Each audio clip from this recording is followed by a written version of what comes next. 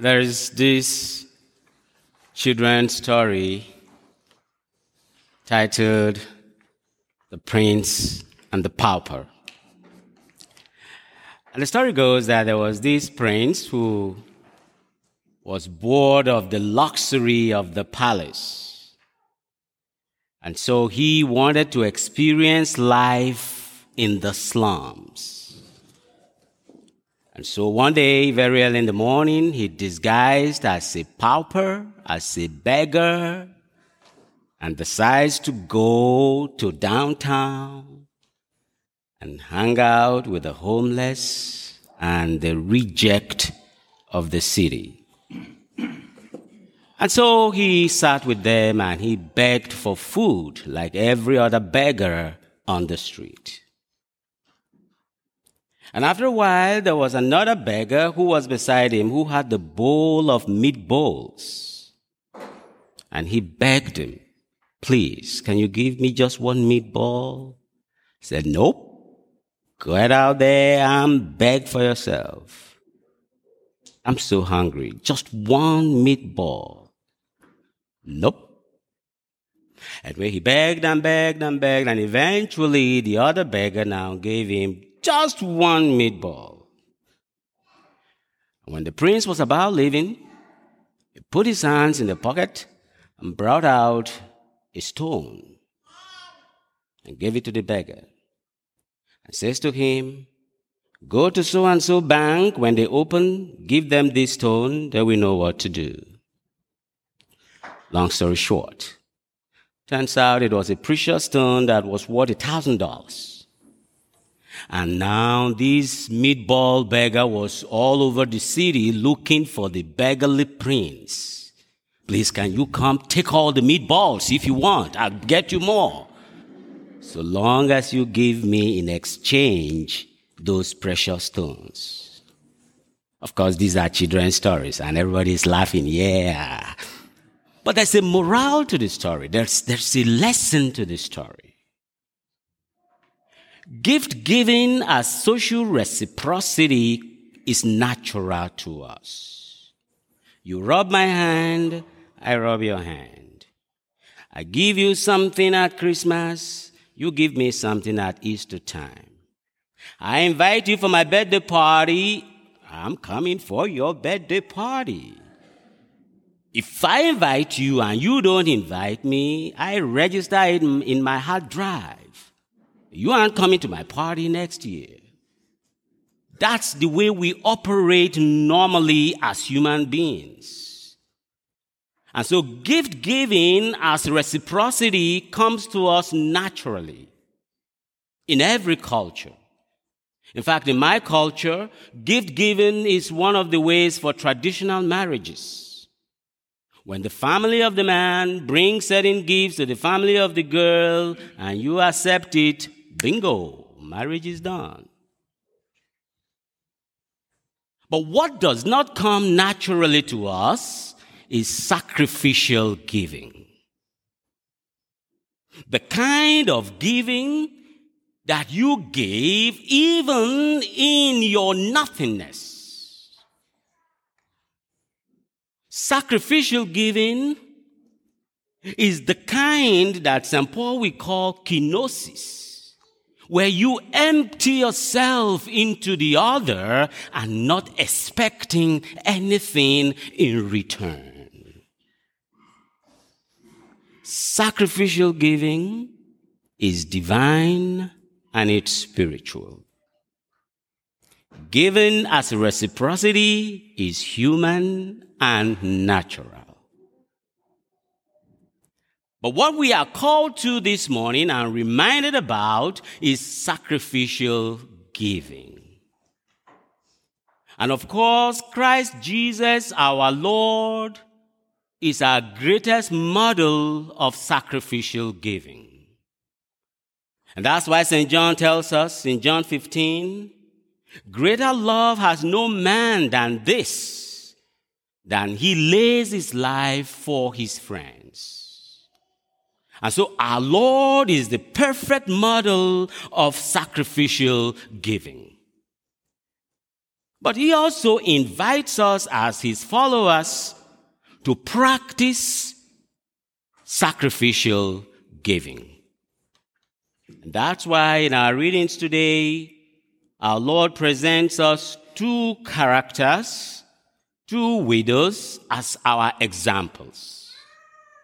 The widow of Zarephath and the widow of the gospel. Mind you that in the Old Testament world, widows were like at the bottom of the totem pole. Women were already getting it hard. In such patriarchal societies, as a woman, you were under your parents.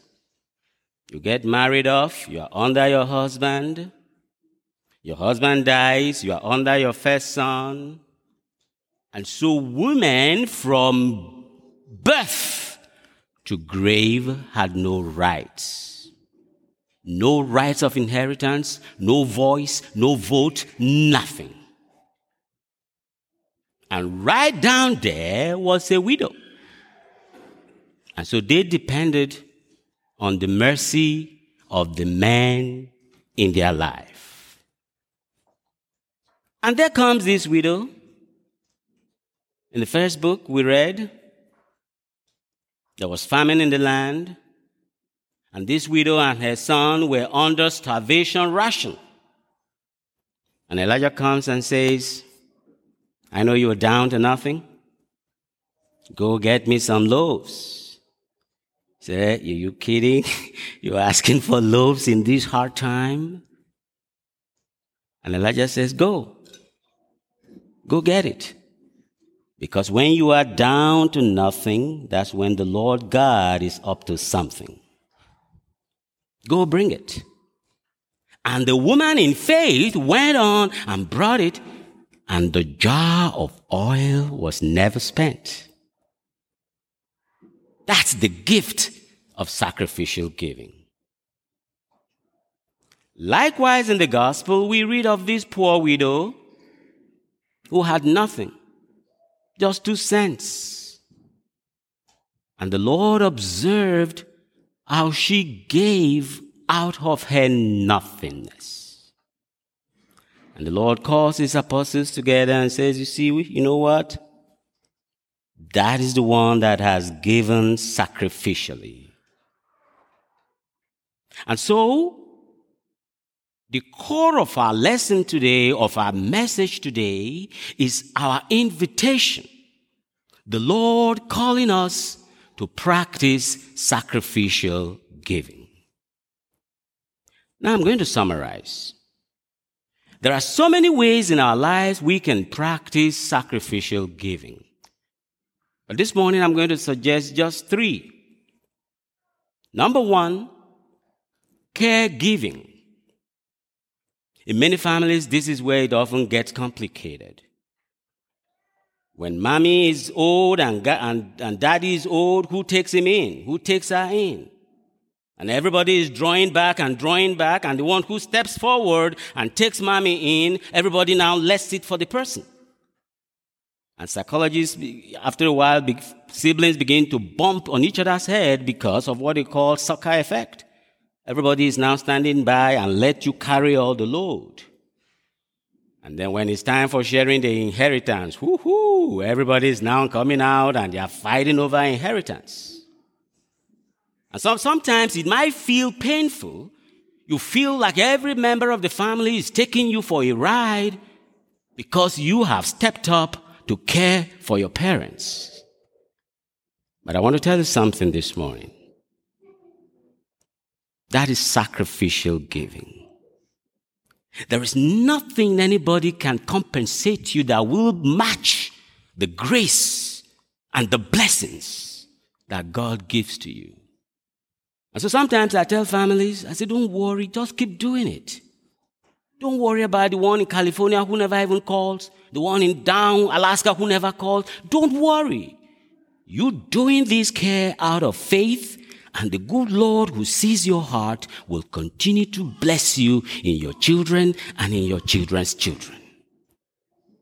First way we can practice sacrificial giving is caregiving. To your loved ones, to parents, to aunties, to those who are close to you. Do it. Even when nobody else is doing it, do it. The second way I want to suggest that we can practice sacrificial giving is time. Time giving. We are now in a culture where everybody is go, go, go, go, go, go. Sometimes I go out to the restaurants, I see families who have come for dinner, everybody's on their cell phone, ping, ping, ping, ping, ping. And I'm like, why did you come to eat as a family? You could have as well ordered for the food and everybody sits in their corners and they are doing their Facebooking and everything. Why did you come together?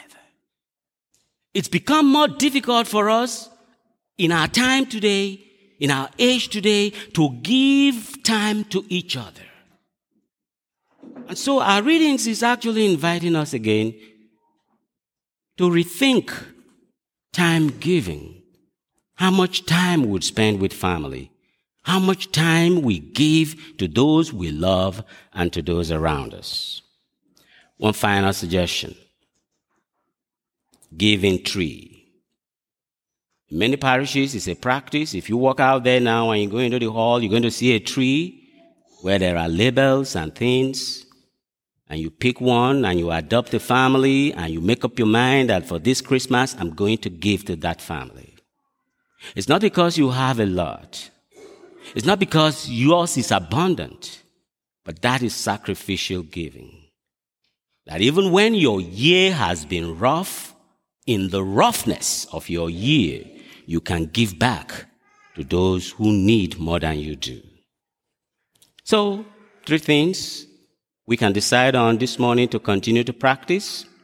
Number 1, caregiving. Number 2, time giving. And number 3, giving tree. God bless you all.